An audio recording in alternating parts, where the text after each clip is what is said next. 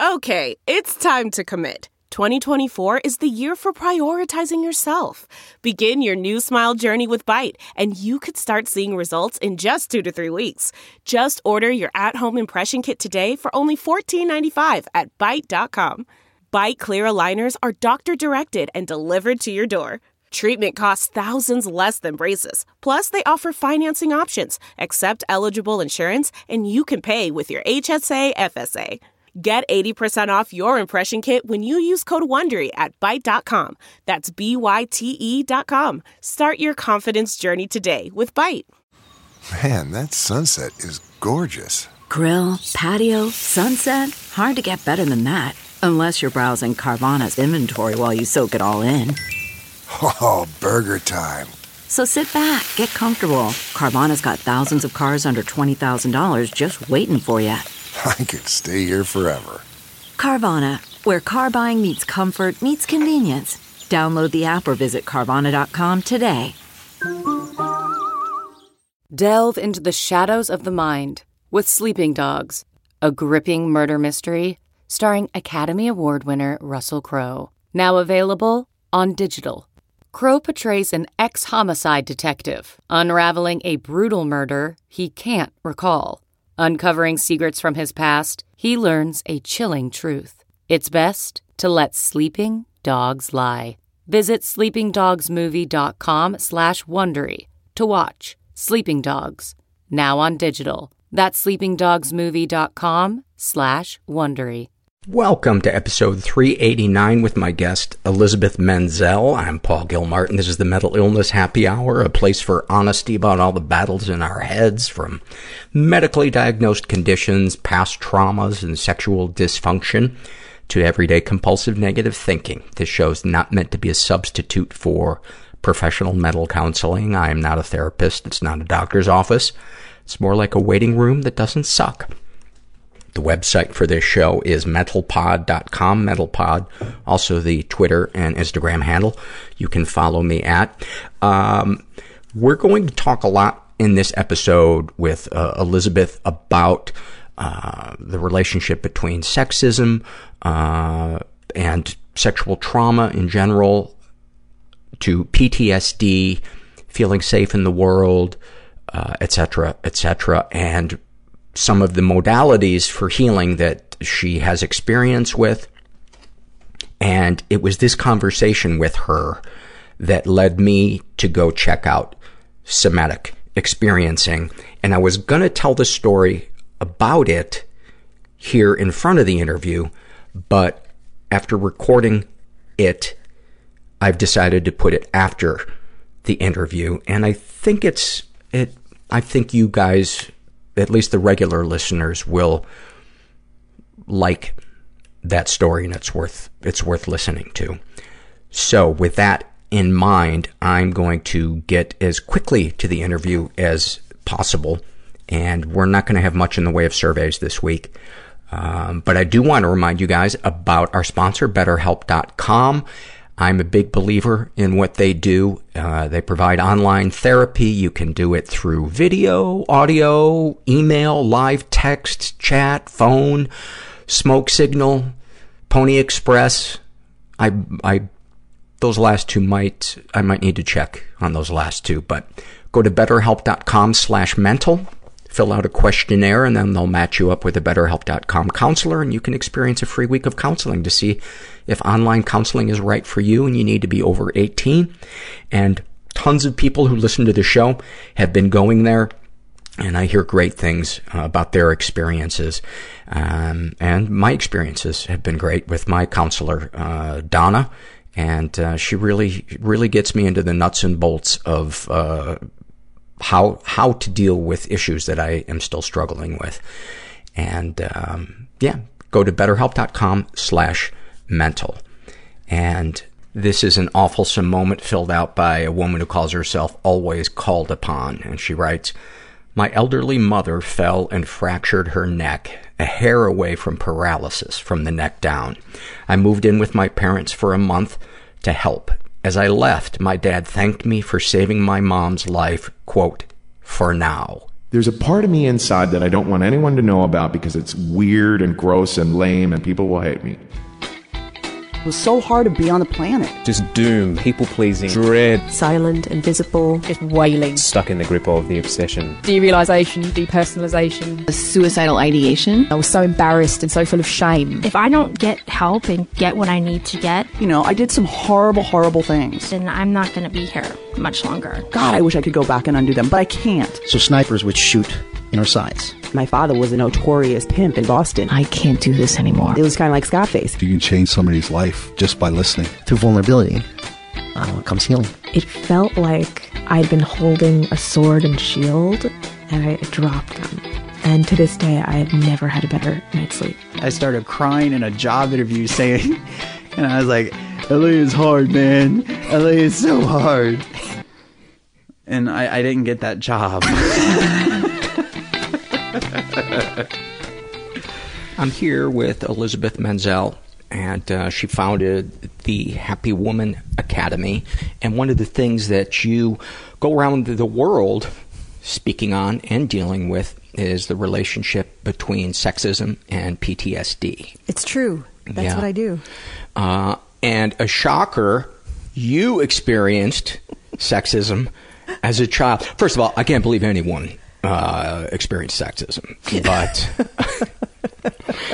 before we started recording, Elizabeth was sharing a little bit of her relationship with her father, and give me some of the greatest hits of this terrific relationship you had with this open-minded, progressive man.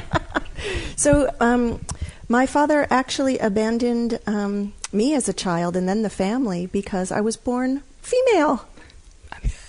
If I saw that in the movie, I would go, nobody's that big of a dick. No, he is. And as a matter of fact, once I said to my brother, I have a big older brother, he's 8 years older, and I said, I just don't know why Dad hates me so much. And he said, oh, he doesn't hate you. You don't exist. And that just summed it up. Yeah. You know? Yeah, because you'd have to care about something to hate it, right? That's right. Wow. Yeah. Yeah. So, but I find, obviously I'm so not alone, right? Yeah. I don't know a woman who hasn't experienced some form of sexism. I mean, I don't know a human who hasn't. Men experience it too. Yeah. So men aren't left out of this equation at all. I just happen to focus on working with women. And thank you for mentioning that. I got an email from somebody yesterday, a guy who experienced sexual assault, and he said he's feeling frustrated with the Me Too movement because he feels like it's not being inclusive enough of men. And and my feeling was, yes, I have experienced sexual violation by both men and women. But I feel like this is a moment in history that kind of needs to be its own thing, and especially the workplace, because my feeling, and I could be wrong, is that the overwhelming amount of sexual harassment is towards women in the workplace. I know men get harassed, but whereas with childhood sexual abuse, the numbers are a lot closer of male, female in terms of experiencing abuse. And to me, that's what this felt like. Why this just needs to be a national moment for women. Yeah, I feel that any group that is experiencing the majority of the depression, that while, yes, this type of sexism and sexual assault can happen to any gender, women have been silenced overall for so long, and that sexism is so much more than sexual assault. It just includes sexual assault as part of its problem, and overwhelmingly, at least in Western culture, white men have had the floor for centuries.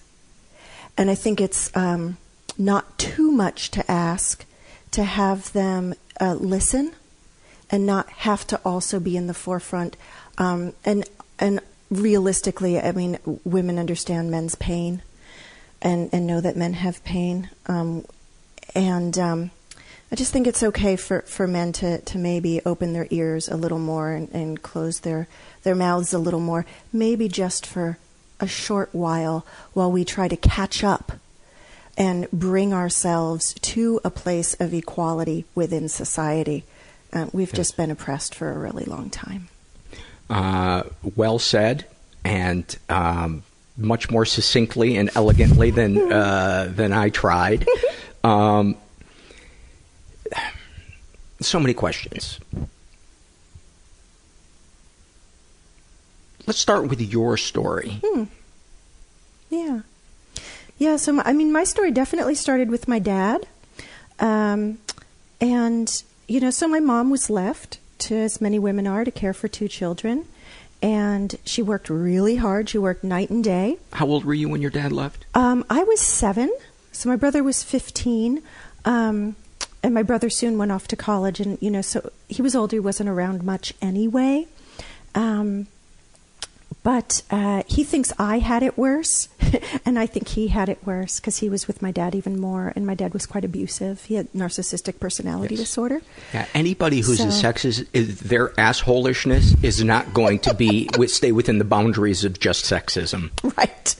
So I think as bad as it was, and as bad as the neglect and the effects of the neglect were from my father, it still was better than having to endure him day in and day out. He secretly lived with another woman when I was a little girl, and nobody knew that. They just thought he was a doctor, so his practice was about an hour away. And so she didn't know he had a family. Our family didn't know she existed. Wow, what a fucking juggling act that must be. I can't fathom, right? And so when he came home, I'd have panic attacks every time because I was so terrified of him. Give me some for instances of. Sure. Was it the words he would say? Was it his demeanor? He was. One of his big words was responsibility, because he took no responsibility for his children. So he was always sort of yelling at us about responsibility. He was a bully. He was a big bully. So he would tease me about, I got my Nana's nose. I have a big nose. So he would tease me about my nose even as a child. I was always trying to look perfect. And if I didn't look perfect, I didn't want to be seen at all. So did he ever compliment you? Oh, God, good question. Did he ever compliment me? I do not remember. That's a blank. The fact that you can't remember is telling enough. Yeah, that's kind of like horseshoes. You get clear. That's close enough. That's close enough. So, and my story is so similar to so many of the women I work with too. But then, my mom worked day and night to try to be both mother and father. But then, kept a roof over our head, but then wasn't around because she was working so much. And I learned, I think, as a lot of us with the Puritan work ethic, that working hard is all that matters. And I felt so guilty and like such a burden to my mother because she was working so hard to provide for me, that even though I was an A student, I quit high school at 16 and got my GED and ended up sort of following in her footsteps in the way that I had 4 jobs. I didn't take a day off for years, and just really worked myself into exhaustion, as so many women do. And it seems like you still are somebody who has a gigantically full plate, the few emails that we've had. Okay, but I'm going to say this. That's this year, and that has never happened. I literally teach women how to balance their being and doing. And this year, this has been the busiest 3 months of my life. I had my my Nordic Heal for Real tour planned 6 months ago. And then the other, I was speaking at the Women's Economic Forum in The Hague and Amsterdam. And then I ended up moving. And so it is, honest to God, been the fullest time in my life. Okay. Yeah, I wasn't casting aspersions. I was going to follow it up with the question of, is throwing yourself into work something that comes from a place of self-soothing, or is it just something that you just have all these things you genuinely want to accomplish because they have meaning attached to them? My motivation is definitely the meaning attached to my work, that I really, really want to help women overcome the long-term effects of sexism and trauma and PTSD. So that keeps me motivated. But I am not very much of a self-starter. One of the big long-term effects of PTSD is depression and sort of the inability to move off of the couch at all. So I went through a lot of years of overworking and never stopping. And then when I stopped, I'd collapse and I wouldn't want to get up again. You know, so it was that really high, low type of thing. But always appearing cheerful on the outside, right? So not true happiness. And none of my friends or people around me back then would have told you that I had depression and severe PTSD. They wouldn't know. I didn't know. Yeah. And they wouldn't have known either. It was very private. And so I went on like that until I started, I started my healing career with becoming a physical rehabilitative therapist. I do neuromuscular therapy, and my focus became fibromyalgia. And I just started attracting all of these clients that had fibromyalgia. And so really working with that, and at the same time, I started studying trauma. And then I started a 4-year healing program at the Barbara Brennan School of Healing. I don't know if you know her. She was the first female physicist at NASA. And she was the person who really brought the physics to the world of energy healing and really described it in the term of physics. And if that hadn't happened, I was so science and medically based, I never would have gotten into the healing work I now do if it wasn't for her. That is such an important field because there is such a widespread belief that it's all smoke and mirrors. And there are some people who are smoke and mirrors. Straight up. But my belief is that there's energy and science underneath it. It's just, can we measure it? Right. And so it is getting more and more quantifiable. I've been in my career for 25 years, and most of my work that I do with people is based on neurobiology.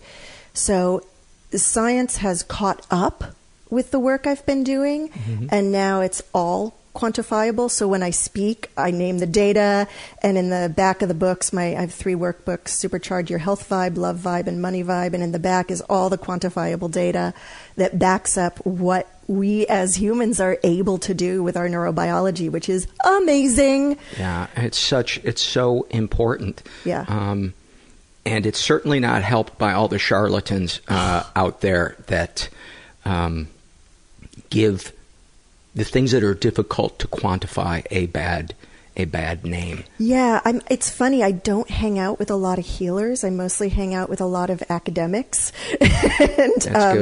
and scientists. In fact, when I went to speak at the Women Economic Forum, it was agriculturists, people in tech, and me. And I'm like, you're my people, even though I'm not really one of you. Yeah. When you look back at your interest in trauma as you were getting these clients with fibromyalgia, do you feel like that was the universe kind of opening a pathway for you, or was it a conscious decision on your part that there was a link and you wanted to know more? There was not a conscious decision when it started at all. I was in my own exploration with it because these people just kind of kept coming out of the woodwork and coming to me for healing. And so it actually took a couple of years before I even started to see the link between my clients, right? And that's what you always want to do, is what's the common thread here? And so what I saw, because all these very different people with different backgrounds, that the common link, I called it at that time frozen fear. All of these people had this frozen fear. And then it was after that I started studying trauma and learned that trauma is frozen fear. It's frozen stress. the stress response gets interrupted in some way where you don't get to fully run away, fully fight, or you freeze in some way and get trapped. And you don't get to work out all those chemicals that are produced in your system. And so it sinks back into the soft tissue of your body. And that's, as far as what I've found, is what creates the chronic pain and stiffness and the fibromyalgia. I would imagine you've read the book, The Body Keeps the Score. Yes. And one of the things he says in it is he talks about in the animal kingdom. Why don't you say it? So when I'm not going to say it any better than you could, but when an animal gets to run away fully, or gets to fight and save its own life, or get eaten, but gets to fight and save its own life, and or it freezes, if they don't burn all those chemicals, what happens once they're in safety is they shake. And they shake and they shake and they shake. And that shaking, full body shaking, is what burns off the chemical. And so when we nearly get hit by a car but don't, right, or something bad happens to us, we feel shaky. And that's because we want to shake. We want to burn off those chemicals. We either want to kick ass, we want to run for miles, and if we aren't able to complete to a healthful resolution the stress response, we want to shake. And if we would let ourselves shake, what do? We put it on lockdown, right? We're like, oh, I'm just going to make myself be still. I'm going to get myself together here, right? We clamp it down. Go in the corner. Right. I'm going to stuff it way down deep inside. and we do stuff it way down deep inside. And that trauma burrows into the soft tissue of your body. It burrows into your psyche. And for some people, I was experiencing my PTSD symptoms all along, and it took me a while to know it. A lot of people don't experience their symptoms. They're on so much lockdown, and it starts to come out in their 40s and 50s. In what ways? Sleeplessness, anxiety, depression, short-temperedness. Those are I'd say that the top ones. Avoidance. Right, not wanting to go out so much anymore, not wanting to see people, losing interest in things that they always felt really keen about. And what ways do you find it presenting itself neuromuscularly? Chronic tension. Chronic tension, chronic pain. Massage this one thing and then another part locks up, or what? It never actually really goes away. There might be some relief, but oh, my neck always hurts. Oh, my shoulder's always stiff. Right? The chronic tension builds. I know for myself too, when before it's actually part of what prompted me to go into physical rehabilitation was my chronic tension started at 12 years old. And my mom started sending me to a massage therapist and chiropractor, and I had that chronic tension until a year and a half ago, and I'm going to be 52. So for almost 40 years, I had that chronic tension, even with really wonderful, for me, the best form of therapy for trauma-related symptoms is somatic experiencing therapy. Talk more about that, because I know about EMDR, but I don't know about much beyond that. Okay, great. So Dr. Peter Levine is the doctor that came up with somatic experiencing therapy. He has, at this point, over 42 years of clinical data and research as well as experiential. He's a great writer and great speaker and great therapist. So really, it has to do with helping you find the place within you that isn't traumatized so that you can reorient and re-identify with the place within you that isn't traumatized, and working out in a safe way that locked trauma in your system. And I say safe, and that's the word that's so important, because there are so many forms of therapy that mean well that are not safe for trauma survivors and that can re-traumatize. For instance? I don't want to vilify. I rather not. I don't feel comfortable doing that. And the expertise of the therapist has a tremendous amount to do with it as well. The expertise of the therapist, of course, in anything, in any doctor or gardener or shoemaker, the expertise has to do with it. But also just there are too many forms of therapy, like re-experiencing was big in the 70s, right? It makes you re-traumatized, right? And I love, there's a hyper shortened definition of trauma, which is too much, too soon, too fast. Anything that happens too much, too soon, too fast can be traumatizing and can cause PTSD symptoms. And women are more than twice as likely to get PTSD symptoms than men. So people always think that trauma happens because of if you're a soldier, if you were raped, if you had a terrible car accident. That's what we associate with being traumatic. But PTSD, trauma can happen from 1,000 tiny little cuts, from little things happening. Neglect. And neglect, sure. And I see sexism being that 1,000 tiny little cuts. You don't have to be raped to suffer the effects of sexism. It is so the water we're swimming in. It's around us all of the time. And like I was saying to you earlier, like I didn't even know how much I was suffering from sexism and the PTSD that every woman I have ever met, once I start working with her or we get into a deep conversation, I can see her PTSD symptoms around sexism. Low self-esteem, feeling powerless, shutting down sensuality. Hating their body. Hating their body. Huge one. Huge. Yeah. Not being able to get paid their worth because they don't think that they're worth as much as men. Or just that they flat out feel worthless. What was it? Was your dad still home? Well, I guess he would have been when the ERA movement was happening. I can't imagine how much your father hated that.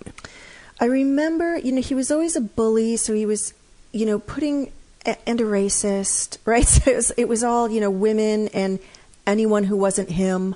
That'd be great if somebody just came out one day and said, I hate anybody who isn't me. Wait, I hate me. And then they had their breakthrough. Oh, that would have been lovely. Isn't it funny how often people are actually yelling at themselves? Your father yelling at you about responsibility while he has two families. Right. While he's being utterly irresponsible. Yeah. But go ahead. No, so true. And then, what we do is internalize that bully and become our own bully. I certainly have. I honestly, in the last few months, had one of my biggest breakthroughs when I realized about 6 months ago that I was still very subtly and very quietly being really hard on myself and really mean to myself, and that I was still bullying myself and putting myself down. So I doubled down.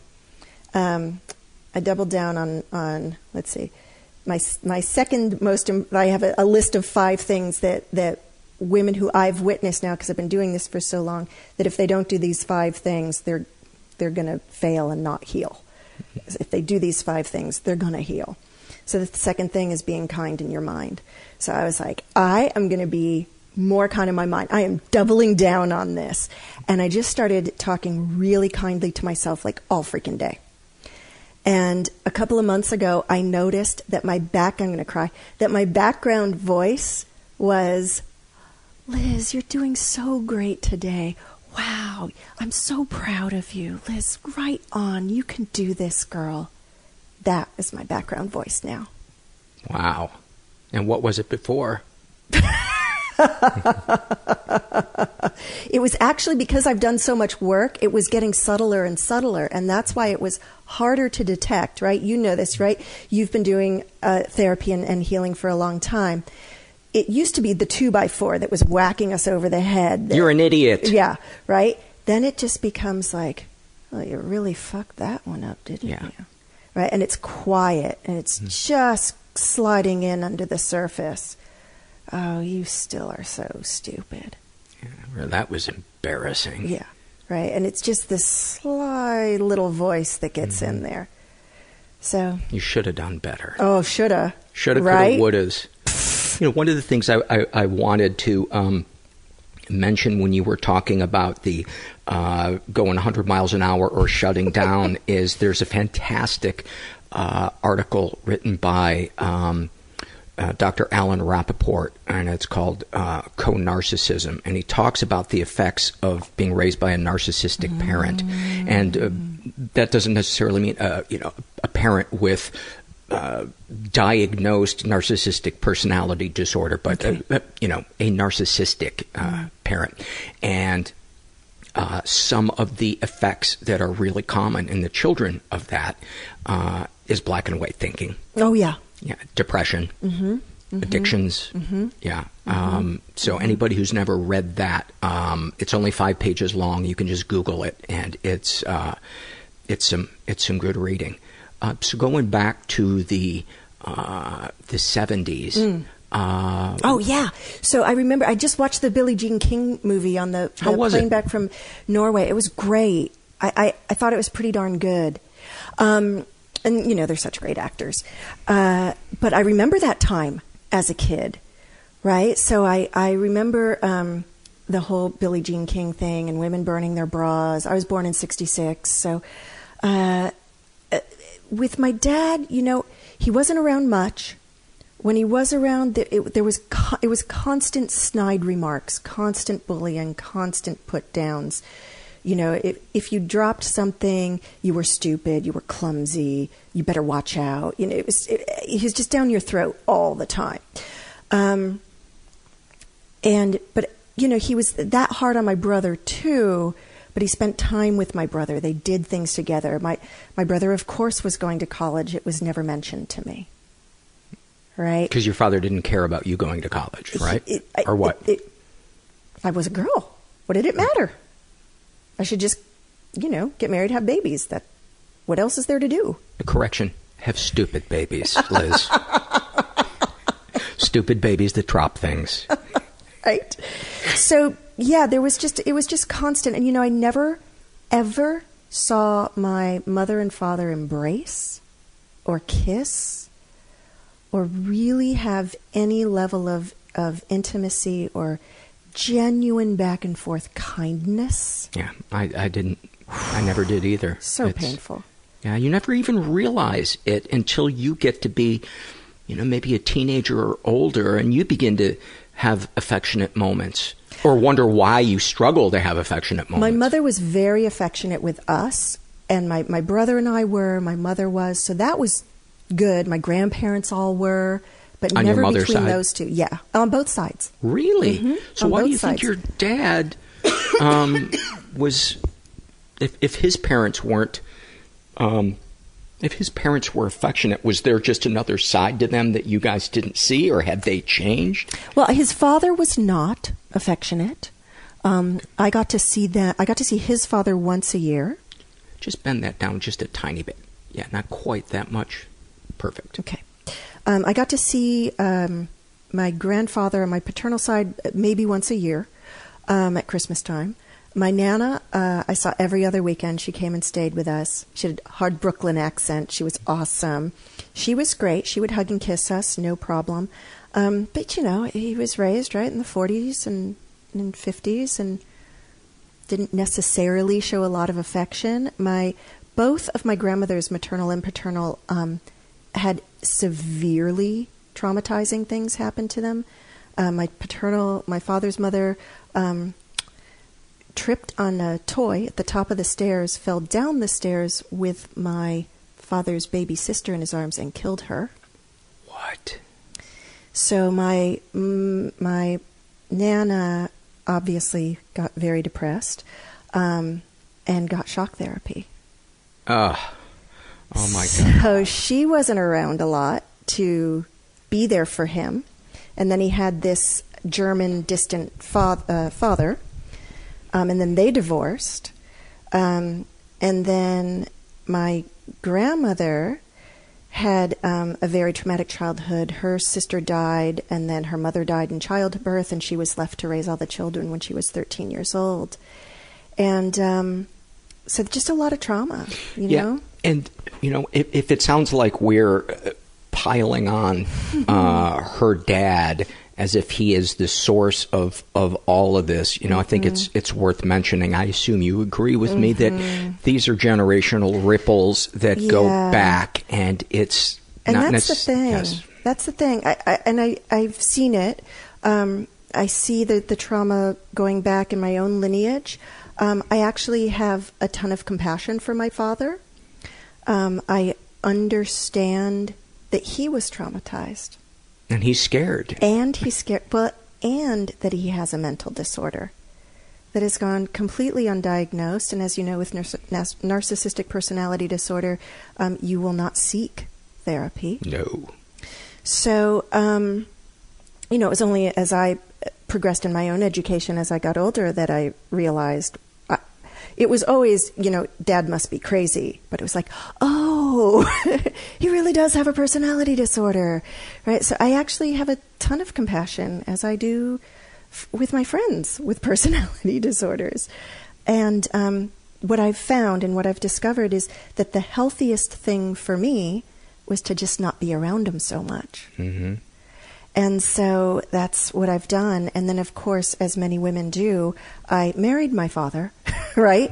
I married a man who seemed like he was strong and wise. And he also had a personality disorder and was extremely abusive and neglectful and would leave me, like, locked up. I mean, it was really bad.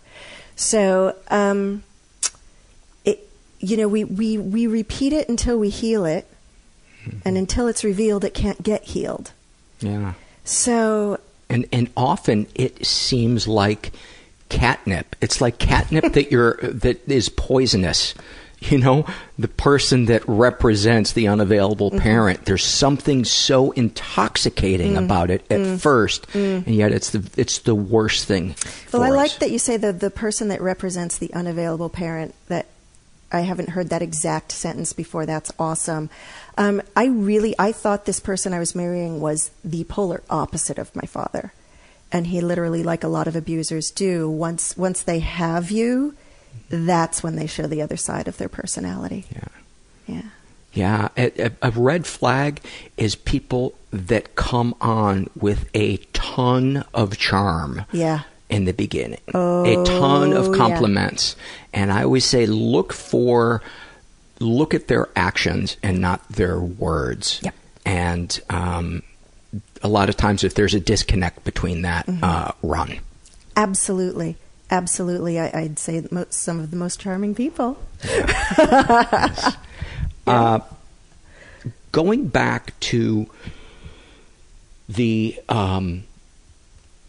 thing about working with the clients with fibromyalgia. What did you discover as you began working on them physically? What, if there are any case examples you think that can kind of help highlight? I'd say that the common physiological thread is always chronic pain and tension, and working with fascia and connective tissue.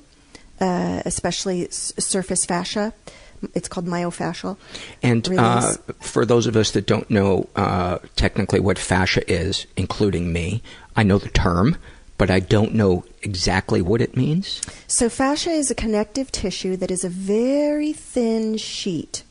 And if you think about a piece of chicken, it has the skin, and then under the skin is that another very thin membrane. Oh, yeah. That's fascia. So fascia is amazing because in a mammal, it wraps not only every muscle, it wraps every muscle fiber, every muscle cell, every organ. It also runs underneath your skin, just like in a chicken, but it's one sheet. And it keeps us juicy. It keeps everything in. Yes. And so that is where some of the trauma gets locked into the fascia? So it does. And so what you can get is sort of like... When I ask people, like, where exactly does it hurt, they'll say something like, this whole area hurts, and they'll point to, like, their whole upper back, their whole lower back. It can happen in sheets like that. And so working with them and doing a combination of myofascial release work before you can even get into the soft tissue, the muscle tissue rather, is really important. And so, yeah, something to look out for. I mean, if you do have a lot of chronic tension, I think the easiest way to say it is using myself as an example, because I had so many years of chronic tension and got tons of body work and lots of healing work and therapy, and it would get me so far. I would start to feel better, but it would always come back. And I said up until about a year and a half ago, right? It would always come back. And then I started doing what's called nonlinear movement, and specifically I was doing the nonlinear movement method. And because trauma, fibromyalgia, is this frozen, stuck trauma, this frozen, stuck stress, we tend to freeze, fight, and feel paralyzed at certain times, or our mind goes blank, right? And so doing this non-linear movement unhooks these neural pain loops. And I did it, I was being trained to become a teacher of it. And so I had to do it every day. And after only, 8 weeks, 10 weeks is when I really noticed. I was in the classroom and I noticed for the first time I wasn't in pain. And I was doing the nonlinear movement for the emotional benefits. I wasn't really thinking about the physical. And so I was in shock that I have no pain. I'm sitting here with no pain. Wow. I'm sitting here right now with no pain. And that blew my mind. And I turned to my teacher, Dr. Michaela Baum, and I just looked at her and I said, I have no pain. And she's known me for, at this point, 11 years. And she said, I know, you've been practicing. I could tell when you walked in the door that you were consistently moving non-linearly every day. So what does moving non-linearly specifically mean? So we're so used to moving in certain patterns. Mm-hmm. And we move forward, we rarely move backwards, we rarely move diagonally. We move very much on this plane. Mm-hmm. And even when we're dancing to a rhythm. So we're keeping a beat. It's linear. Mm-hmm. When you're doing non-linear movement, there is no habitualness happening. And it gives your brain a chance to unlock patterns. So kind of like the animal shaking? Yeah, similarly. And what can happen during it, I guide it. What can happen during it is spontaneous shaking, and it comes out of nowhere. I started spontaneously shaking about 10 years ago when I got into a safe romantic relationship. For the first time in my life, I felt safe enough, instead of being alone or in an abusive relationship, which all I had for 42 years before that. I felt safe enough that spontaneous shaking started happening. What was that like? I knew what it was because I'd studied trauma, and luckily he used to be a rape crisis counselor, and he studied trauma, and he knew what it was.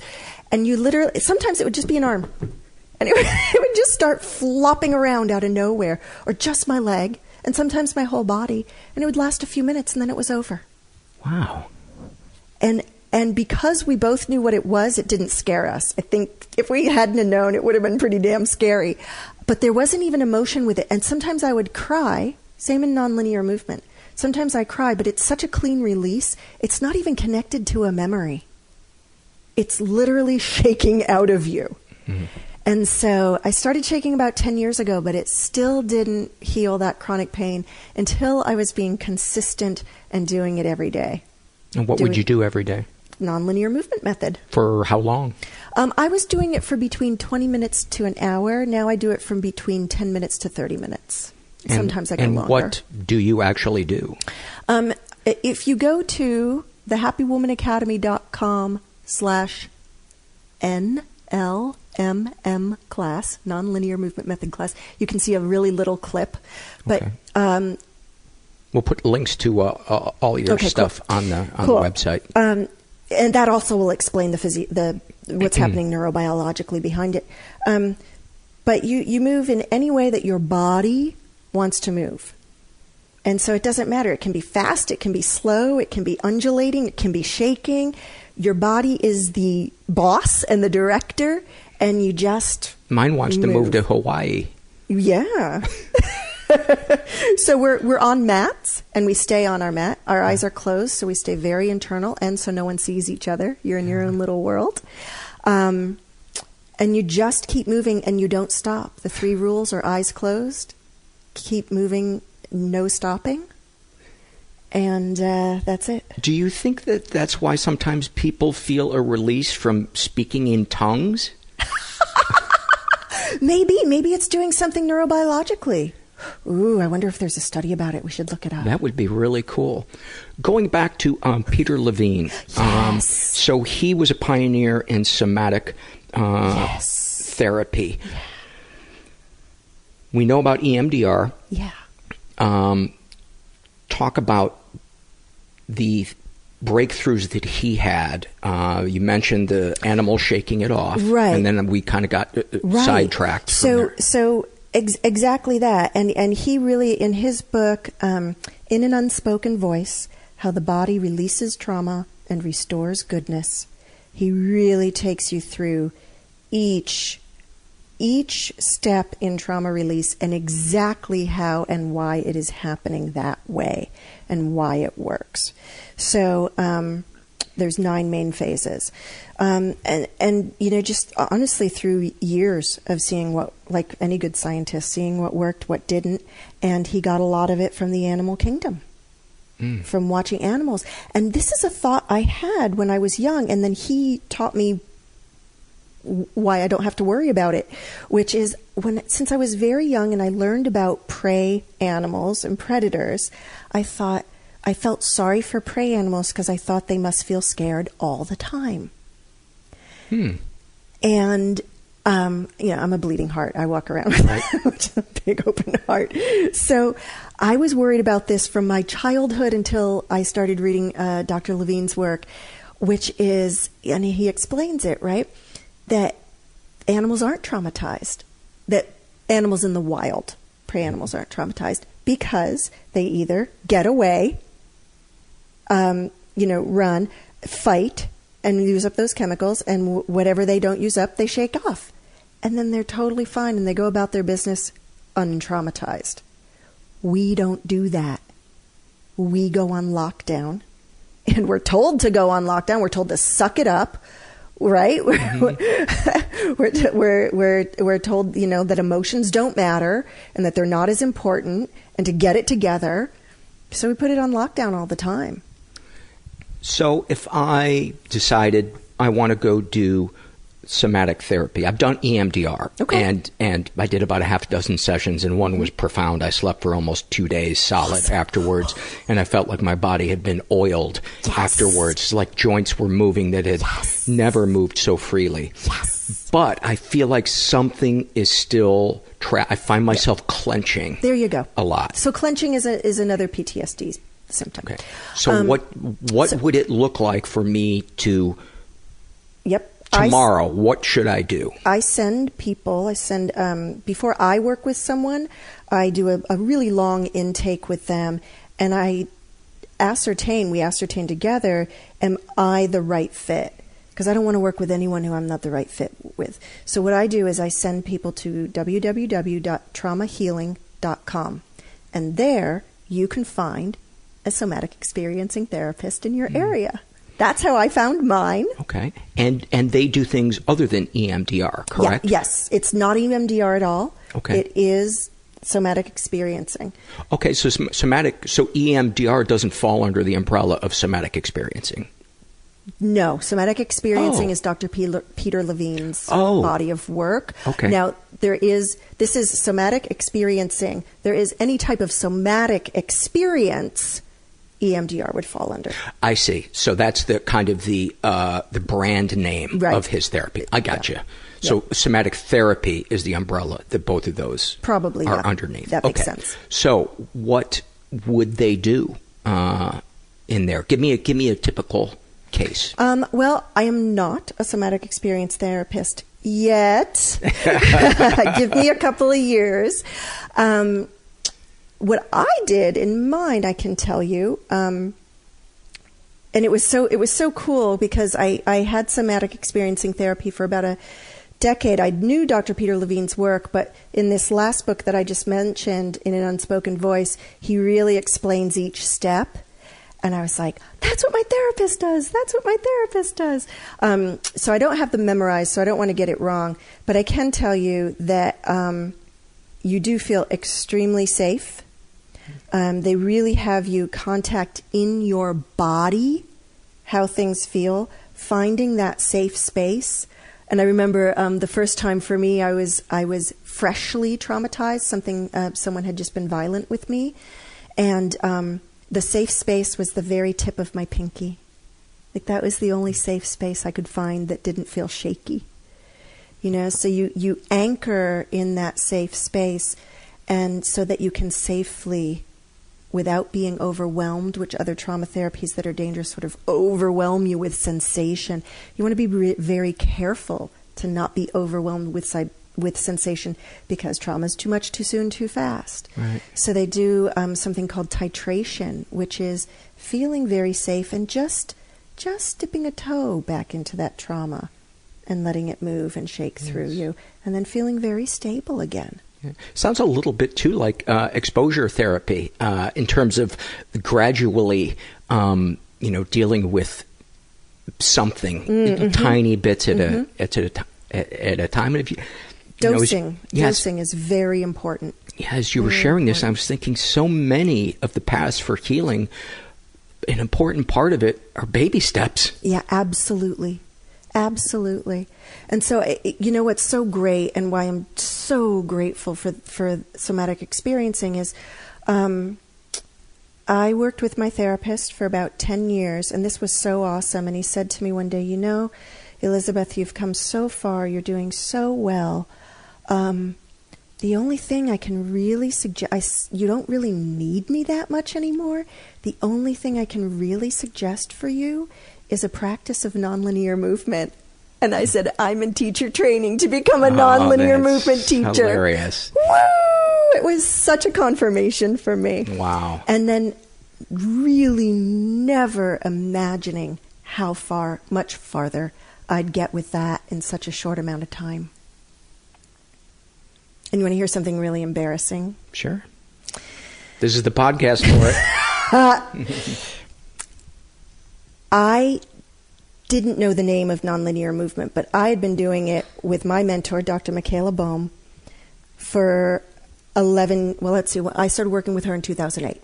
So since 2008, whenever I'd do a workshop with her, she would open with that. She'd have us do some nonlinear movement. It wasn't named, but every time we did it, I'd have that, what you said, that well-oiled feeling, and I'd be so calm, and I'd be like, man, I could just do that at home. I should do this more often. And I wouldn't.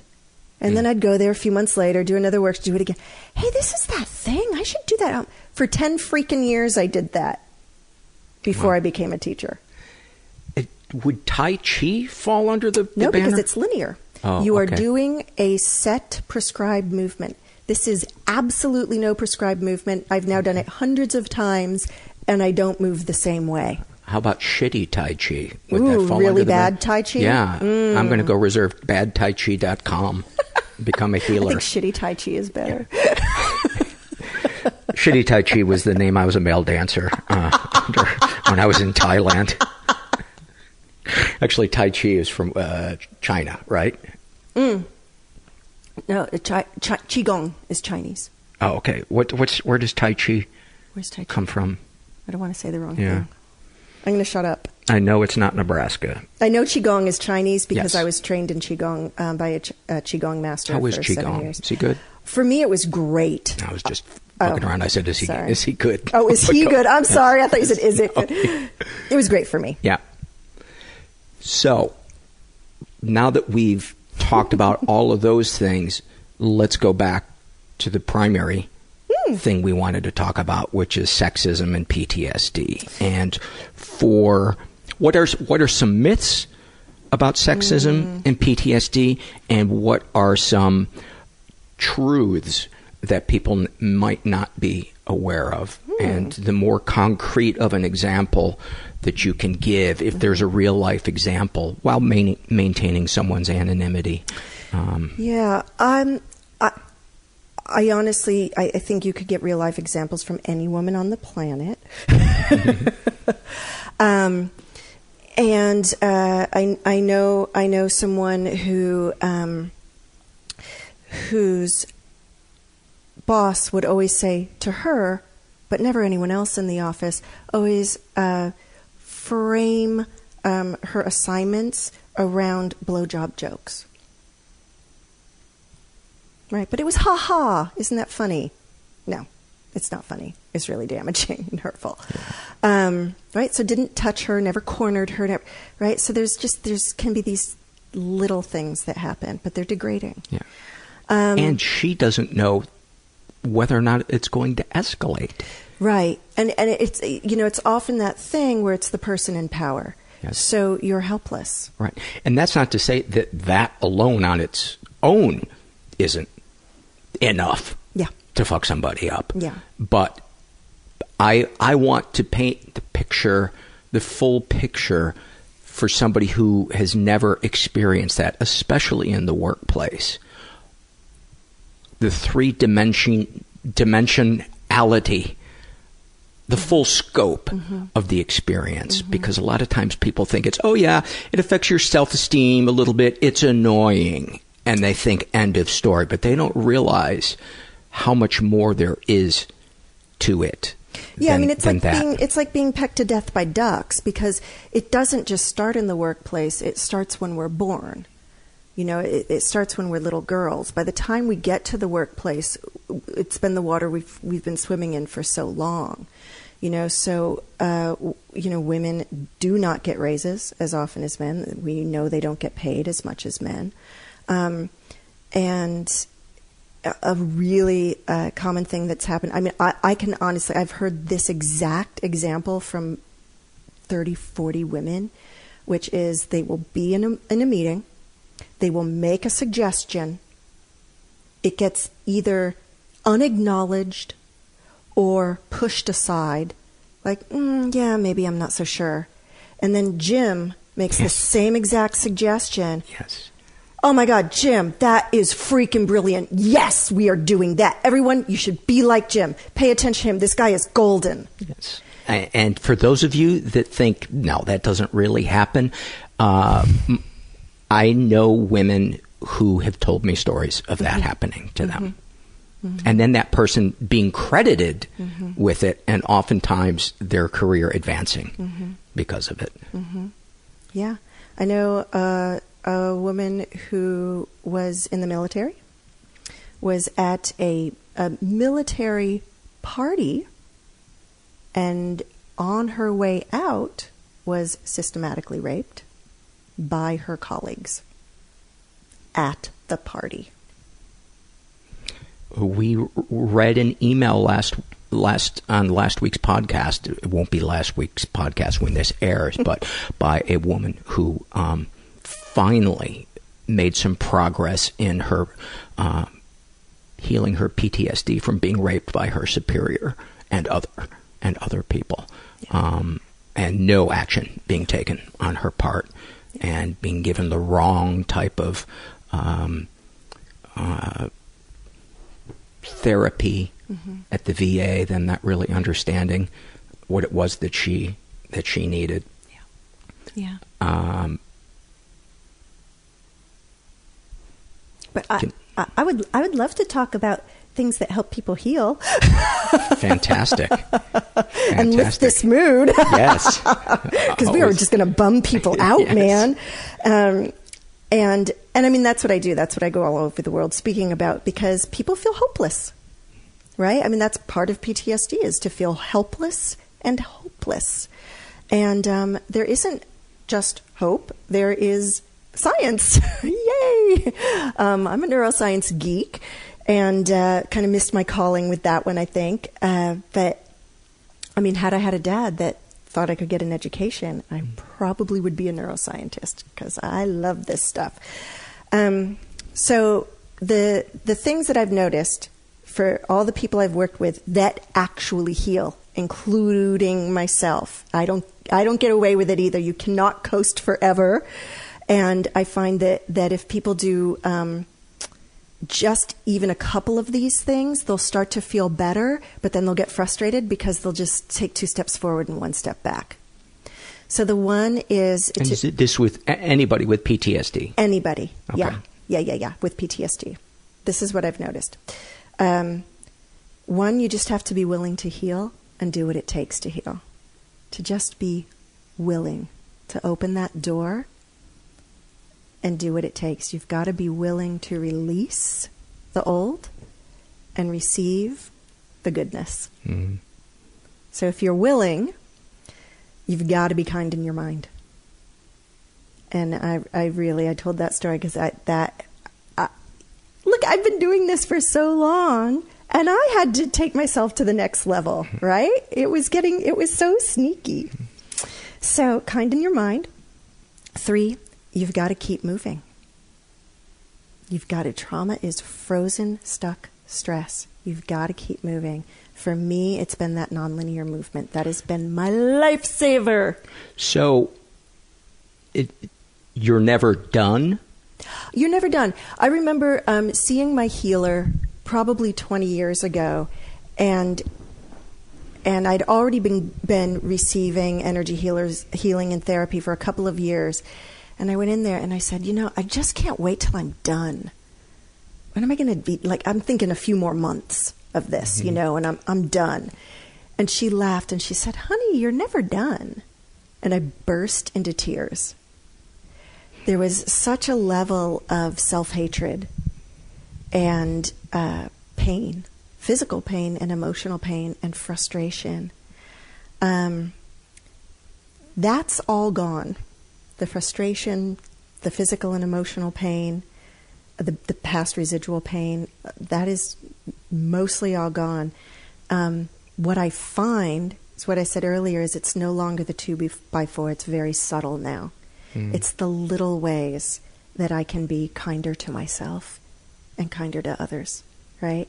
And when you're kind to someone else but not to yourself, you're not going to heal. And so many women especially are really good at taking care of others and terrible at taking care of themselves. Yeah. And that's ingrained into us, that a good woman takes care of others and is selfless. And there's such a dichotomy with that, because women are told that you're selfish if you take care of yourself, you're selfish. Mm-hmm. But if you don't take care of yourself, you've let yourself go. And if you show an emotion that is perceived to be the least bit male, you're unattractive and you're a bitch or right. whatever it is. If you're powerful, powerful, you're a bitch. Yes. Right? If you're emotional, you're weak. Mm-hmm. But if a man is powerful, he's strong. And if a man is passionate, he's worthy. Mm-hmm. Right? So there's just all these dichotomies. Women are just so overwhelmed with and undermined by these dichotomies. And they're constant. They're constant. So going back so this movement is very, very important. And I've found too that with myself and a lot of my clients, they can go in these opposing directions, right? They either work out too much, too hard, and they're just kind of destroying themselves, or they join the gym, but they never really go, right? It can be these two opposite ways that people with PTSD, they push themselves, they're overdoers, or they're stagnant. Stagnancy is the word I've been looking for. So you want to come to that happy middle place. I'm laughing because there was a period of time when I would run in 105 degree smoggy heat, and then a period of time where I went to the gym, I swiped my card, the woman behind the counter gasped and said, "You haven't been here in 700 days."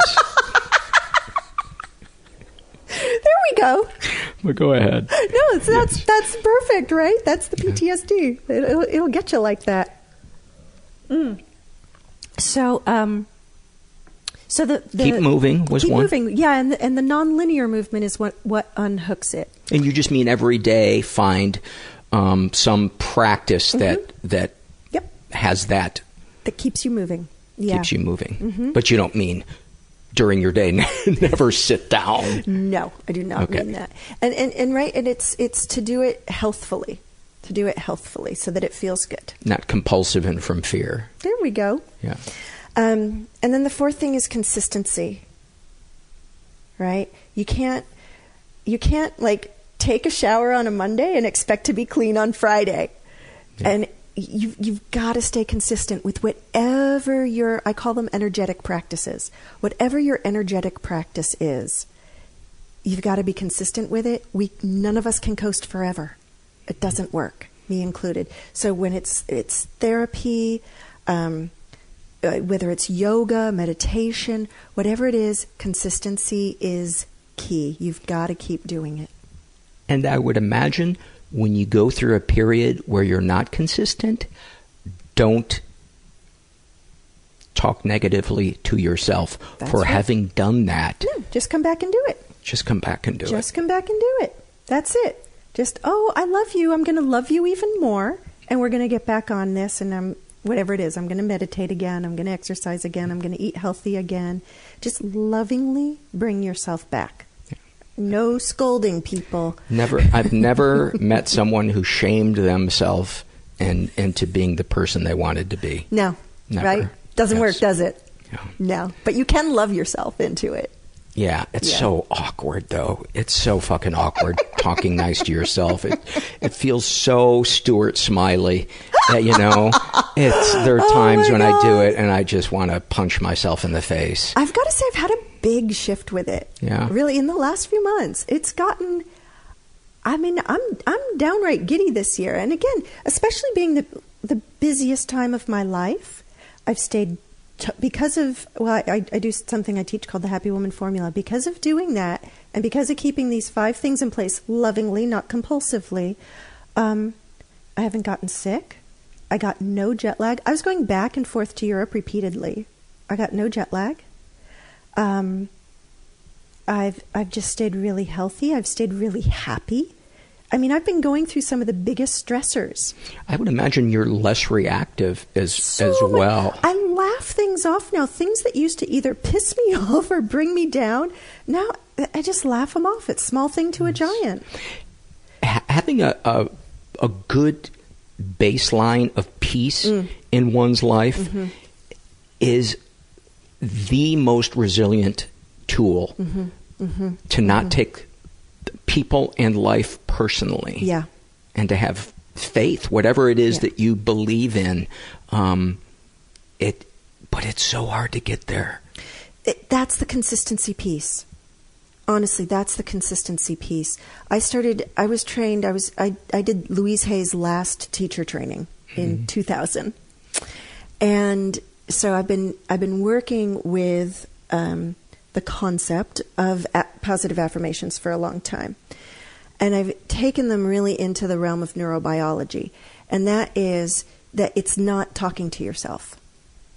It is actually feeling it and actually letting yourself feel good. So kind of letting your walls down? Well, actually letting yourself feel happy. I mean, for those of us who have been traumatized, it's so foreign to feel consistently good. Yeah, because it feels like you're bullshitting yourself, like you're being dishonest. Well, because there's so much fear in your system, there's even a fear if I feel good, something's going to come and hit me over the head and take it away from me. Because that's what happened to us when we were little and when we got traumatized. We were feeling fine, and then something horrible happened to us. So we don't trust feeling good, and we aren't able to sustain it. Right. So to feel good is to feel unaware and vulnerable in a bad way. Like I'm open to more enemies coming at me because I'm so busy smiling that I'm not hypervigilant and I'm not thinking worst case scenarios all day long. So is that kind of something that's at work? I'm trying to imagine what I it's can like. tell you are, and I can tell you're working hard at it. There's a bit to unpack there because there aren't enemies that are out to get me. So, and if someone shows up at... I mean, what the brain is telling you, resisting the nice things that you say to yourself. Yeah. Is it the protective voice, the voice that protected you as a child is no longer serving you as an adult? Is that kind of what is happening? Yes, there's a couple of things. One is that's the psychological part. There's the neurological part, which is actually building neural pathways to happiness. And what part of the brain does that happen in? It happens all over the brain. Mm-hmm. Happens all over the brain. But what you want to do is you want to get out of the amygdala as fast as possible, right? That's the thing that kicks in a quarter of a second. Mm-hmm. So if that's where the fear response happens, the stress response happens. So what I teach is how to get yourself out of the stress response. Right, so I have a 5-step system for that. Teach it on your fingers. It's really fast and easy, and it's neurobiologically. You take yourself through your own system. So you can get out of that stress response really fast. So you got to be able to know that it's happening for you to be able to do it, right? Is that what a trigger is? Yeah. Okay. So the trigger triggers your stress. Yes. Right? So I teach how to trigger your relaxation response and actually build neural pathways to happiness and relaxation and peace. And there's data to back up that this... Absolutely. That this happens. Absolutely. That's so exciting, too, that we now with the brain imaging that we have, it's so great. That there is data that backs this.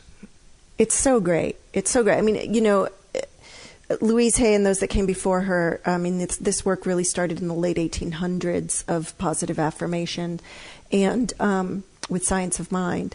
And I just love the idea of some guy in a stovepipe hat talking nice to himself in front of the smoky mirror.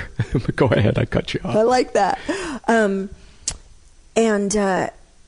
So now that we know, so you can make the new neural pathway with the positive self-talk, with the feeling it, emotionally feeling it.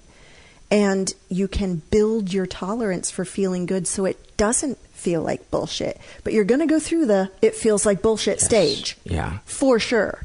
It seems like emotional healing of any sort is so confusing and such a war between two voices. Yeah, the voice of you that was wounded and the voice of you that's whole. Yeah.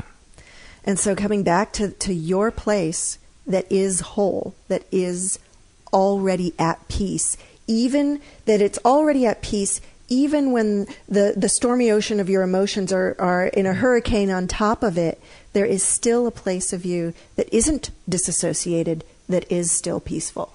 And it's about getting back to that over and over again and doing it so consistently and so many more times that your brain alters. Yeah. I mean, I've had 9 concussions. What? Because of being so abused. So, oh my God. So for me, maybe it took a little bit more work because I have so much brain damage. And even being able to sit and talk to you like this, to just talk consistently and make somewhat sense, took me so much work to be able to do and so much repetition to be able to do. Because the PTSD was so strong that I'd leave my body and disassociate all the time. So I'd barely be there here on the couch with you, let alone able to keep eye contact. And being able to be cohesive just didn't happen. Didn't happen. So I've done so much brain training with myself. That's amazing.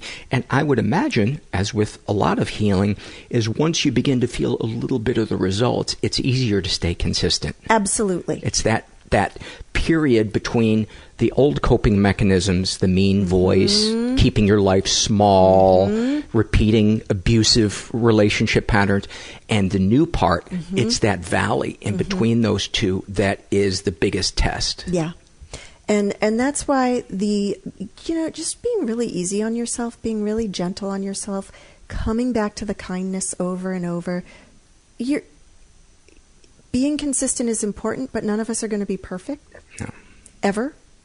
So you do it as often as you can, and then you stop, and then you start doing it again.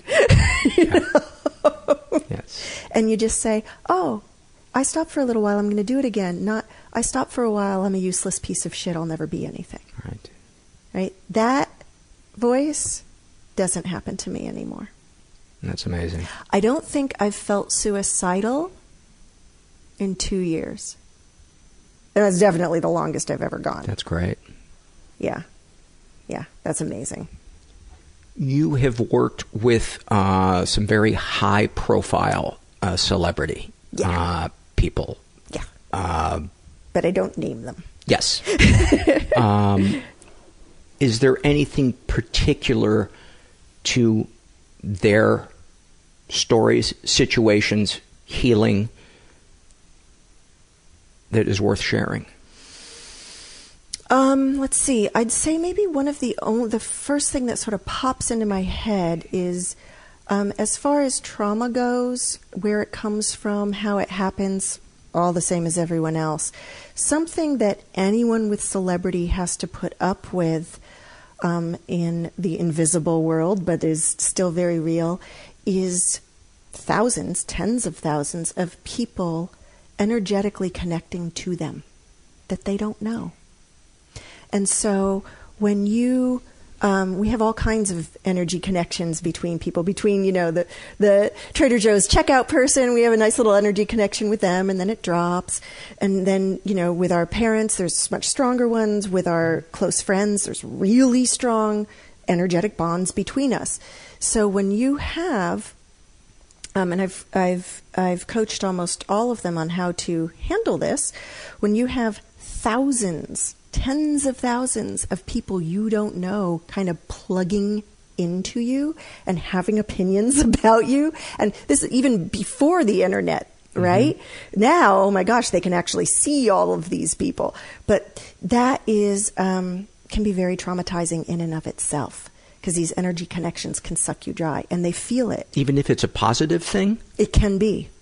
Yeah, because there's still unknown people connecting to them. But to have that many people connected to you can be, you can feel it. You feel it. I mean, have you ever been anywhere like India? Mm-mm. Or somewhere really, really crowded? Mm-mm. Like, well, you just mentioned Trader Joe's, the parking lot at Trader Joe's. The parking lot at Trader Joe's can be traumatizing. Straight up. But I really have seen this with every famous person I've worked with, that they just have all of these people plugged into them. That what do they say? You can only really have like 6 people that you're truly deeply connected with, mm-hmm. right? And they have thousands. And so, what do they do? So I do a process with them. This is actually important to say, especially any people that are into energy healing or have heard of this.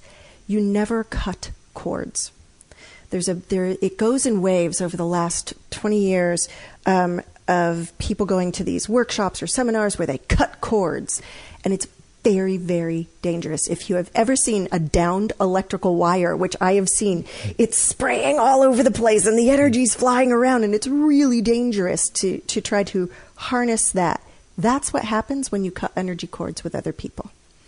So, give me an example of what cutting an energy cord with somebody would look like. It would look like the way that these untrained healers do it is, this is a real cord. If I were to take a scissors and cut this, right, it would break the cord, mm-hmm. and the energy, right, like that downed electrical wire, right, and I'd get a terrible shock. And the power, right, would still be running on mm-hmm. one end, but would be dead on the other end. And this is what happens. They energetically cut these cords through, I've seen them use stone, I've seen them use swords, I've seen them use their hands, and they cut these energy cords. It's become very fashionable again lately. But how are you cutting something that isn't physically because touchable? As a trained energy healer, they are physically touchable. Mm-hmm. They might be invisible to your eye, but I can Right. see them. So it's just, you have to tune into the frequency of what it is. And so you would be touching someone with a sword? No, the energy cord, not the person. Oh, so it's the energy outside of cord your body? between you. Yeah. I see. If you have the energy cords going from one to another. So it's very popular. Like someone has a bad breakup Mm-hmm. and they want to cut we've heard that saying forever, right? Cut the cord, right? Because they're talking about an umbilical cord is where it comes from. But this cutting of energy cords is very, very dangerous. So they use all different systems for cutting these invisible to most people energetic cords. And I think a lot of people do it without actually being able to see them. It's that woo-woo thing we were talking about in the whole. So is it where you have a picture of someone there or something that represents them? Some people do it that way, yes. They do. Yeah. They would have you bring a picture. Yeah. But I don't do it that way. But anyway, you don't ever cut cords. Mm-hmm. You have to gently, and there's a very specific system for I'm going to come up with the right word. Yeah, disengaging is a good word, but disemboweling. Don't disembowel. Impaling. You actually get where they meet in the middle, mm-hmm. and you dissolve the relationship so that everything from one person goes back to them and everything from you comes back to you. Because what happens is, as you know, with transference, right, and other people's opinions, other people's come into you and cloud your own judgment, right? So mm-hmm. everything goes back to them, everything comes back to you, and you dissolve the relationship. You dissolve the connection very safely, and they come back. So I've done that with a lot of stars that I've worked with who had all kinds of symptoms of exhaustions and migraines, feeling very scattered and overwhelmed.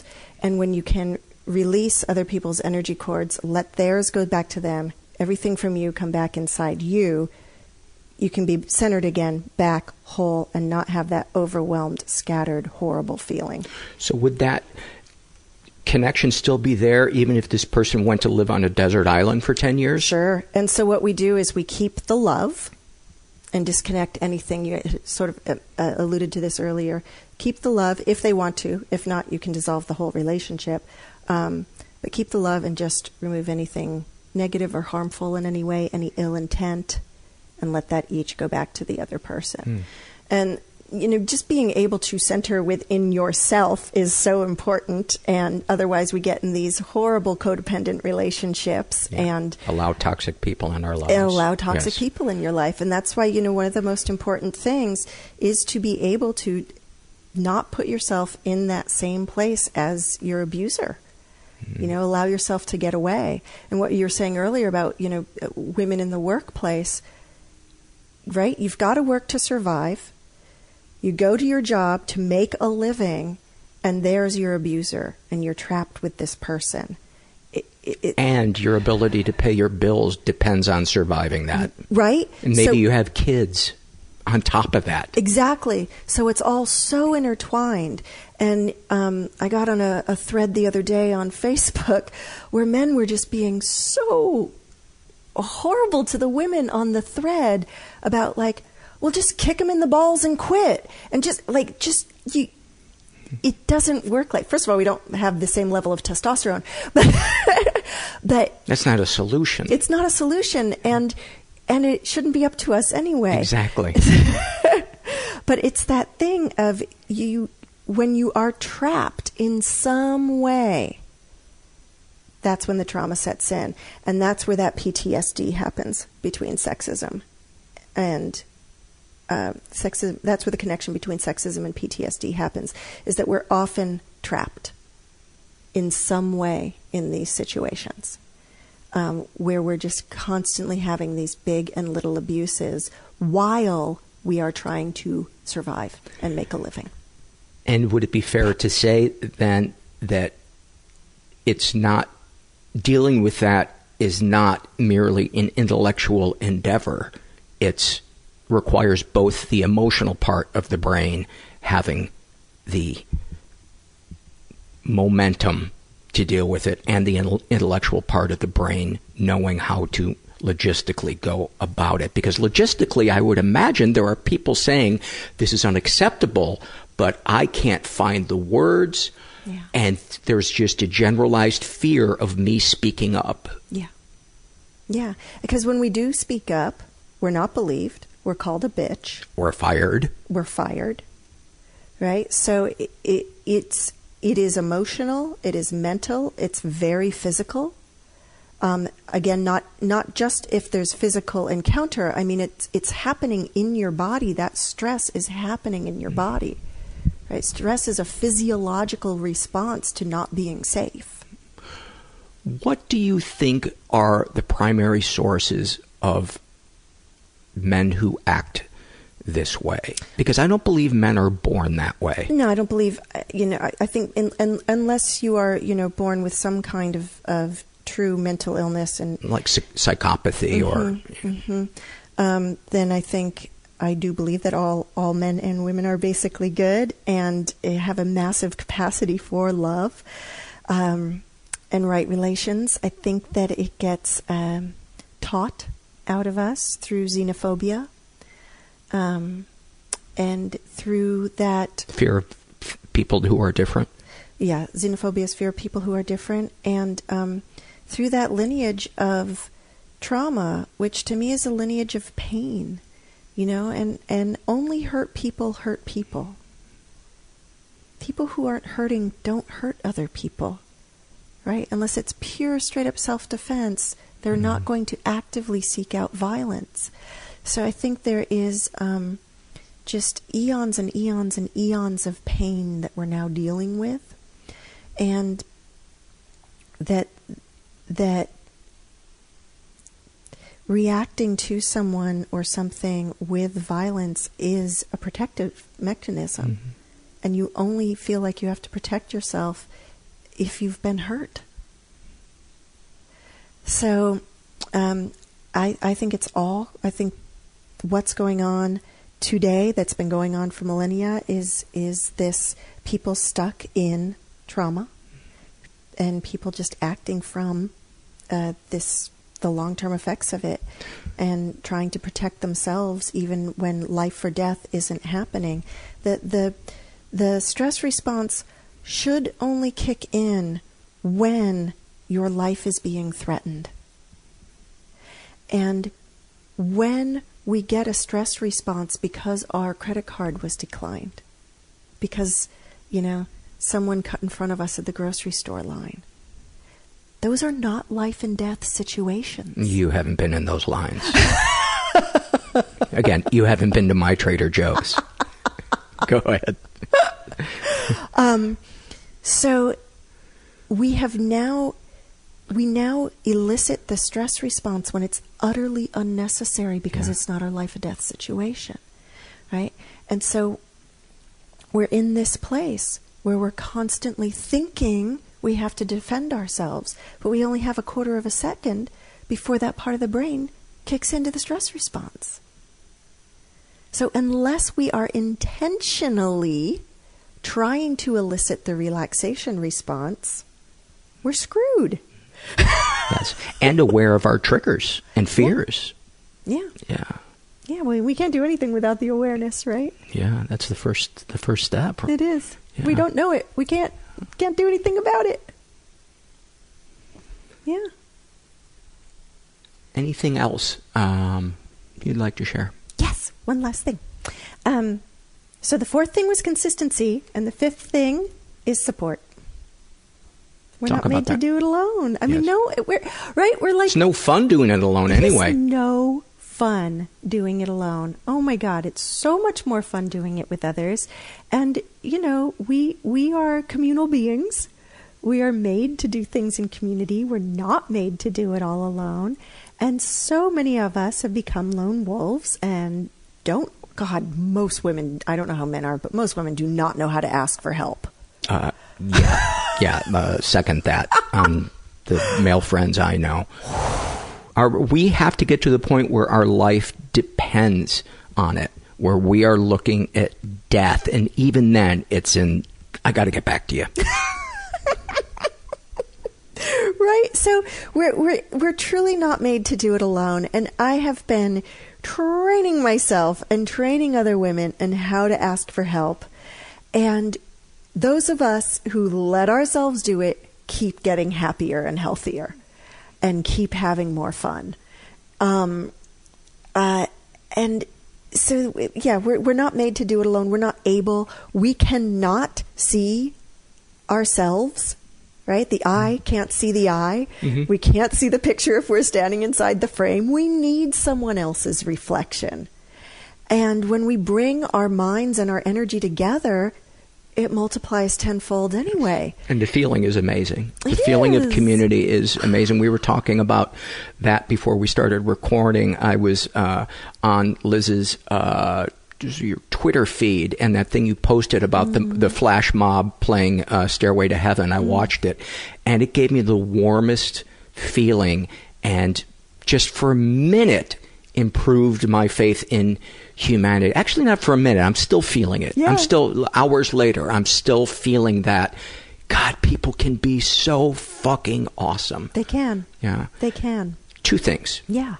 What are some tips for somebody who's in a workplace that doesn't feel safe and isn't sure they can go to human resources? So that is not my area of expertise. Is there someone who... It is Dale's area of expertise. That's her partner. That's my partner. And he can speak on that and name those resources till the cows come home. And he has I don't want to mess it up. There's very specific, because of safety, things that you can do. Okay. And what's his website? Inclusionary Leadership Group. Okay. So you can go to the inclusionaryleadershipgroup.com, and he has. This is what he does. He goes to corporations and he speaks about. And he has a whole training program for the team, for upper management, to end sexism. And a lot of people don't think they're sexist. Just like a lot of people don't think they're racist. We know how that's been going. A lot of people don't think they're sexist, and they find out the little insidious ways that they are. Yeah. And that's the 21st century. The 21st century version of sexism and racism is so... Yeah, it's hidden to a lot of people. So he really goes in there and helps them see it, and helps them move people of color and women up through the ranks. So he's your source for that, and I don't want to misquote or say the wrong thing in that. But what I work with is women internally. I work with what I call the inner world. I gotcha. And helping them with their inner world, and really how to overcome the effects of sexism and PTSD. And that's it's an inside job, and you need help. Self-value is so huge, because the self-esteem goes right out the window when you've had any bad thing happen to you. So saying to yourself, I'm worth it, and it's going to take a leap of faith. Whenever we try something new, it's so vulnerable. It takes such a leap of faith, because we don't know how the other person's going to react. So, I always start going within first. So, just saying, I'm worth it. I'm worth getting help. I deserve help. And then my suggestion is go to your most trusted friend and start there. Start with someone you already trust, who you have a better chance of them saying, yeah, sure, of course I'll help you. I'd be happy to help you. Because that is usually the response. You're usually happy to help them, and they are equally happy to help you. So always, whenever you're doing something new, start with the easiest way and build from there. And when you get good at that, then you can branch out more. Knowing that we can never control what another person says or does, we can just accept and really letting someone else love and help you is a beautiful act of love. Yes, it is, because it helps the person who's helping you feel better about themselves, feel a sense of meaning and purpose, feel more connected to humanity. It's It's pretty amazing. And as a healer, you know, people often like apologize when they need my help. And I'm just like, without you, I don't get to do my calling. I don't get what I'm here to do. Humans naturally love helping each other. Yeah. Most of us really, really love the feeling of helping our friends. Yeah. And the last thing that I would add to that is if you don't have somebody that you feel you can reach out to, a good page for that has a list of resources is helpguide.org. Mm-hmm. You might go check that out. Beautiful. And sometimes being desperate is the best gift that you can be given, because right? It's the mother of invention. Yeah, it gets you off your butt to take that scary step. But yeah, and you know, I love talking about asking for help, because I come back to this point just because it's important. We're not even made to go it alone. You know, we can have some of that guilt asking for help. But when I come back to like, oh, right, like humans aren't even made to do things alone. We're social animals. Like that alleviates the guilt for me. That's how I got to at least start asking for help. It's like accepting my humanity, you know? Oh, right, I'm human. I'm going to need help with things. Yes. Yeah. I can boil it down. Liz, Elizabeth, however you prefer to be addressed. It's Elizabeth. Elizabeth, thank you so much for coming and sharing all of your wisdom and experience. Thank you. We'll put all your links up in the link to your partner's page. Sure, yeah. And I'm sure I'll forget some of them, and then I'll go back and put them up, but I won't shame myself. No, it's always good enough, and we can always do better. Thank you. Thank you. Many thanks to Elizabeth. And I mentioned at the top of the show that I had a story that I wanted to share with you about somatic experiencing. We will get to that in 1 second. But first, I want to tell you about our sponsor, The Great Courses Plus. They have a new series called Forensic History: Crimes, Frauds, and Scandals. How delicious does that sound? I have always been fascinated by the darker side of human nature, and I have the feeling this is going to be really good because I've done their course on cognitive behavioral therapy, or I should say done their course. I've listened to their lectures on it, and I just completed their series of lectures on the Irish identity, especially through literature, and learned a lot about Celtic history, political history of Ireland, and its culture, especially expressed through the literature of James Joyce, William Butler Yeats, on and on and on and on. And it's so detailed.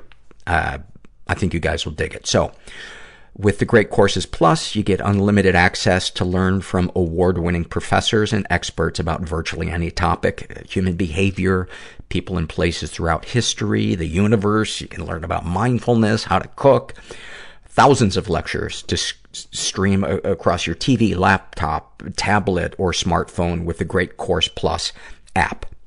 So if you sign up for the Great Courses Plus today, you'll get a special limited time offer. Go to thegreatcoursesplus.com/mental to get a free month of unlimited access to all their lectures.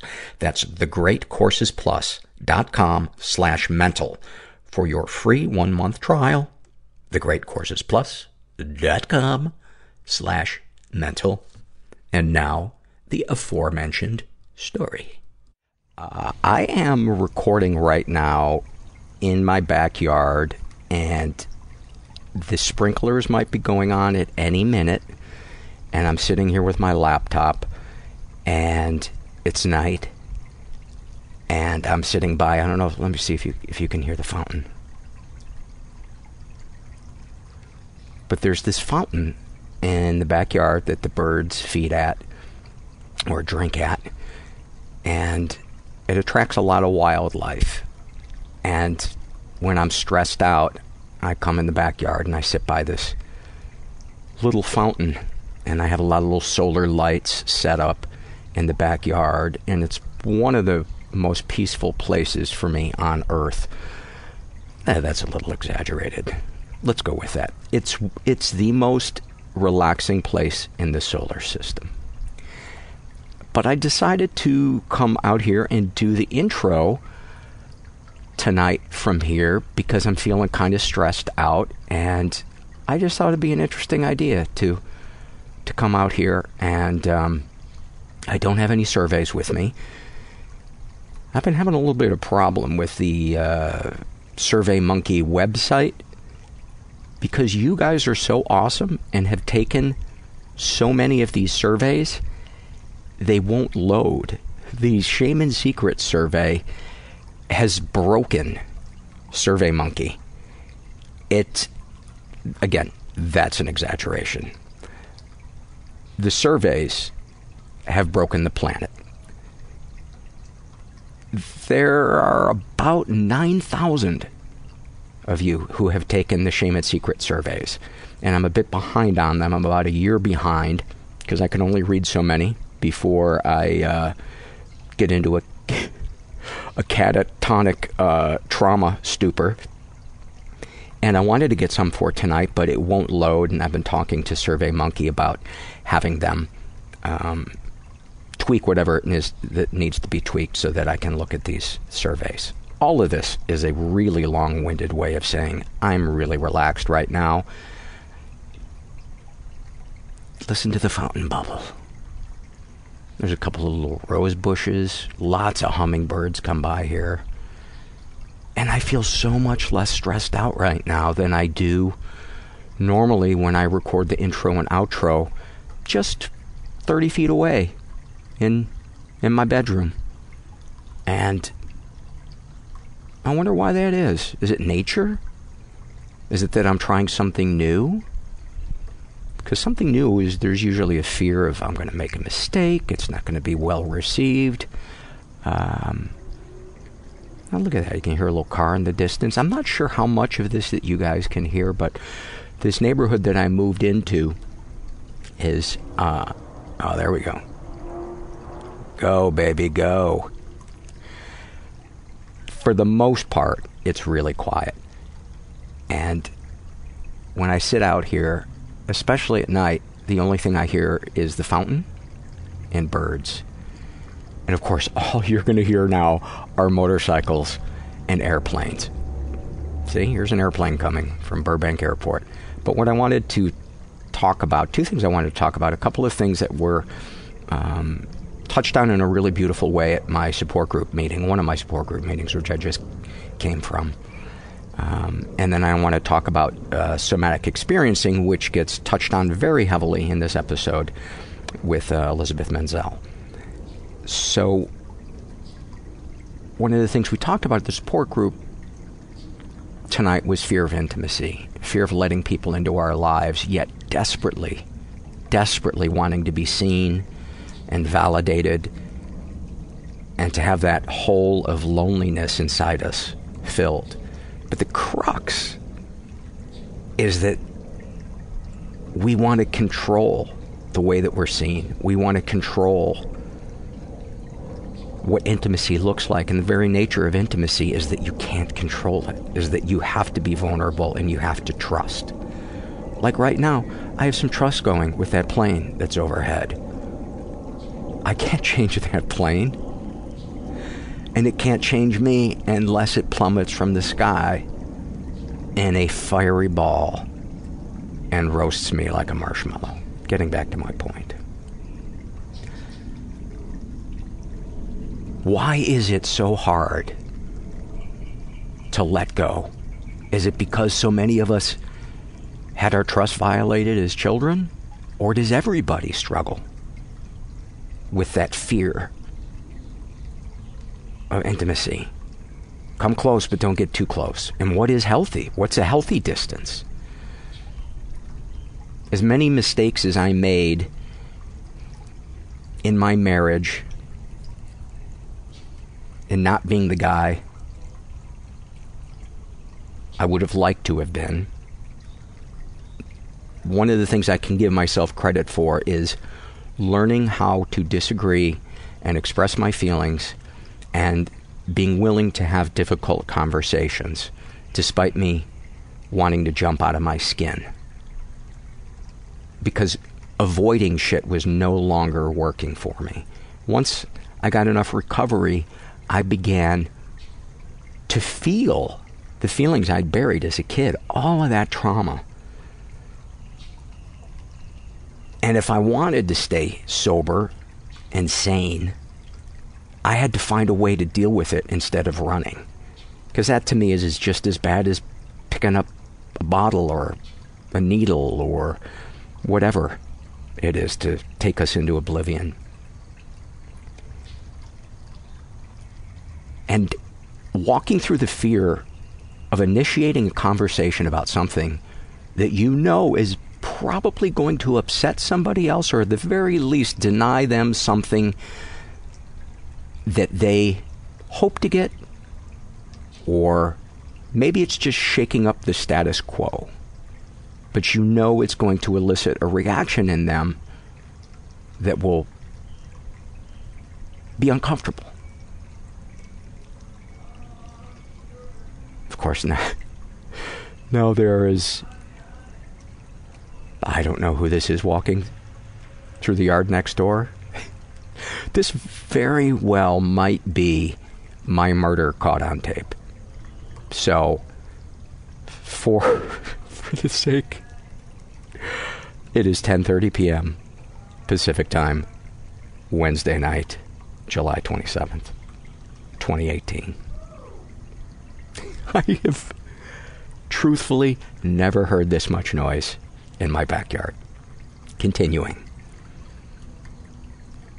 Walking through that fear of having those difficult conversations has become the foundation of any adulthood I've been able to experience in the last couple of years. I lived in this childhood bubble of wanting to avoid anything that would upset me or upset anybody else. And it's no wonder my life began to fall apart around the age of 40. I learned how to take deep breaths. I learned how to phrase something diplomatically to not have the other person feel cornered, to express things in terms of my feelings rather than attacking somebody by saying, "You're this," or "You always do this." To choose my words selectively. It was a beautiful meeting, and I felt so much peace at the end of it.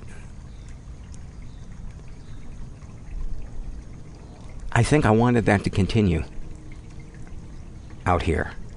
And there's a part of my brain right now that's saying this is so self-indulgent and precious and new agey. And here comes the plane that is going to crash into the back of your head. Maybe if a plane did crash into the back of my head, I would be the new Nostradamus, though. Because people would say, how could he have known? He must have been a seer into the future. The second thing I wanted to talk about is one of the things we talk about in this episode with Elizabeth Menzel. We talk about this guy named Peter Levine, who invented, I don't know if that's the right word, somatic experiencing, which is a way of releasing trauma. And I won't repeat the explanation of what it is right here, because you will hear about it later, but I wanted to share the experience that I had with it about 7 or 8 days ago, because it was life-changing.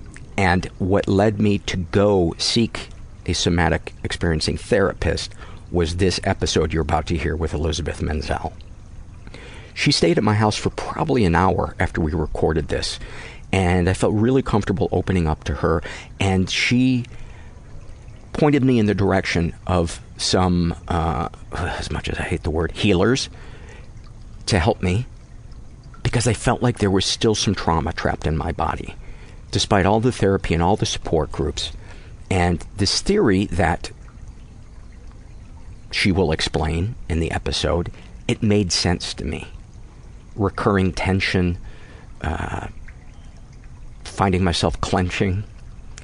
So I went to probably 5 sessions with this somatic experiencing therapist named Amy. And she's also a licensed, she's not a licensed psychotherapist. She is licensed under Peter Levine to do somatic experiencing. And she's also a licensed massage therapist, which I wanted because they can also put their hands on you and help loosen up areas of your body.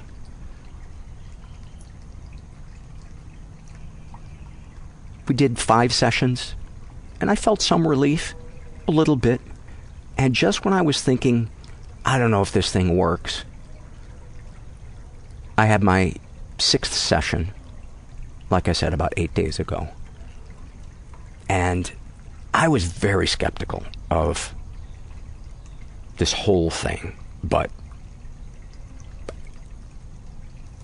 sometimes you gotta be willing to get out of your comfort zone and try shit that you don't think is gonna work just so you can check it off the list. So, one of the first visits to Amy,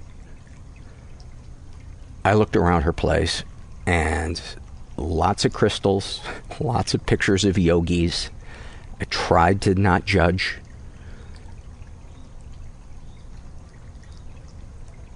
She said, oh, here are my 2 cats. One of them senses when people need emotional assistance, and sometimes he'll pop in the room. I was about to bolt at that point because I was like, this is too California for me.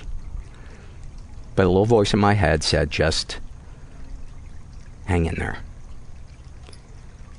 So I go to this session 8 days ago, not expecting to get anything out of it. And the cat, Sanjay is the cat's name. I hope to God not named after the person from American Idol. Comes into the room. And as she gets me up on the table, Sanjay jumps up on the table. And part of what Amy does with the somatic experiencing is to get me to a place where I feel safe. Orient myself, be it something to look at in the room that comforts me, a sensation that comforts me, an idea that comforts me, and to just remind myself over and over and over again that I am safe right here, right now, which sounds really obvious. But to that part of our body that is still highly connected to the fight or flight part of our brain, it still believes that there is some type of threat. So she starts relaxing me. I don't even remember what it was. Oh, I remember. So those of you that know my life from listening to the podcast, 2 big things of it. One big thing of it lately was the passing away of my dog Herbert about a year ago, and I've still been struggling with the sadness around it.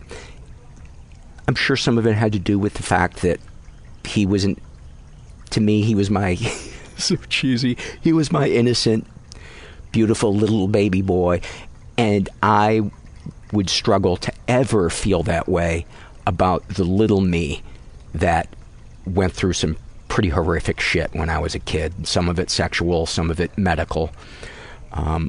And I'm laying on the table and I'm thinking about Herbert. And Sanjay hops up on the table and curls up on my body right where most of my scars are, where most of my trauma happened, either on my genitals or around it. And I thought, oh, that's kind of interesting. I wonder if that's Herbert, because I was thinking about Herbert at that moment. I thought, I wonder, maybe that's Herbert from the great beyond saying he's here. And I started to smile and kind of relax. And then Amy said, "That's weird. Sanjay is wagging his tail like a dog." It was probably coincidence that happened, but in that moment I took it and I ran with it, that Herbert was here telling me that he loves me and he hasn't gone away, he's just changed forms. And in that moment I felt so comforted by Amy and by this cat, which I was imagining as Herbert sitting on me, protecting me. And in that moment I felt the love, the unconditional love and the protection, whether imagined or not, of this cat and this woman. And something in me opened up, and I was that 11-year-old boy on a medical table, naked, terrified, wishing my mom would say something, wishing that the doctor would take all of these students that he had brought in unannounced, wishing that somebody would cover me up and that I wouldn't be there completely naked. And I started crying as if I was on that table. I knew I wasn't 11 in that moment, but emotionally, the sounds that were coming out of me were like the sounds that a child would make when they were terrified and somebody was hurting them. And the fact that, and Amy just kept squeezing my arm and saying, "You're safe here, you're safe here." And she had me look in her eyes, because I was kind of ashamed that I was crying as hard as I was. And parts of my body were like spasming. And it was like my brain was divided into three different parts. One part that was like, "This is kooky." Another part that was like, "This is awesome. This shit needs to come up and out." And another part that was worried that I was the most pathetic client that she'd ever had. And I tried not to listen to any of those voices and just focus on the pain and embracing it and making whatever noise felt like it needed to be made. And I'm crying. I'm sobbing. I'm wailing. And I kid you not, this cat climbs up towards my face, and its tail starts wiping the tears on my face. That which brought up another whole wave. And all of this shit might be coincidental, but I used it. And I'm proud of myself for using that moment to further my healing. And I think that's an important thing for us to do, is to not always know what the truth about everything is, but to explore our feelings around it. And trying giving weight to something to see if something comes up. And it doesn't mean that we have to broadcast it or confront somebody or set it in stone, but we open ourselves up to emotional experiences that can have incredible depth and incredible healing powers, even though we're kind of laughing at them at the time. I am so grateful I got to experience that, and I'm going to continue to see her when I come back from overseas. And I just wanted to say, try shit that you think might not work. If you're stuck, just keep trying shit. Because sometimes the universe will surprise the shit out of you. And it's like I eat my Ben and Jerry's every night looking for that streak of caramel that's going to be bigger than any other streak of caramel I've ever found. And in that moment of experiencing that healing, I found a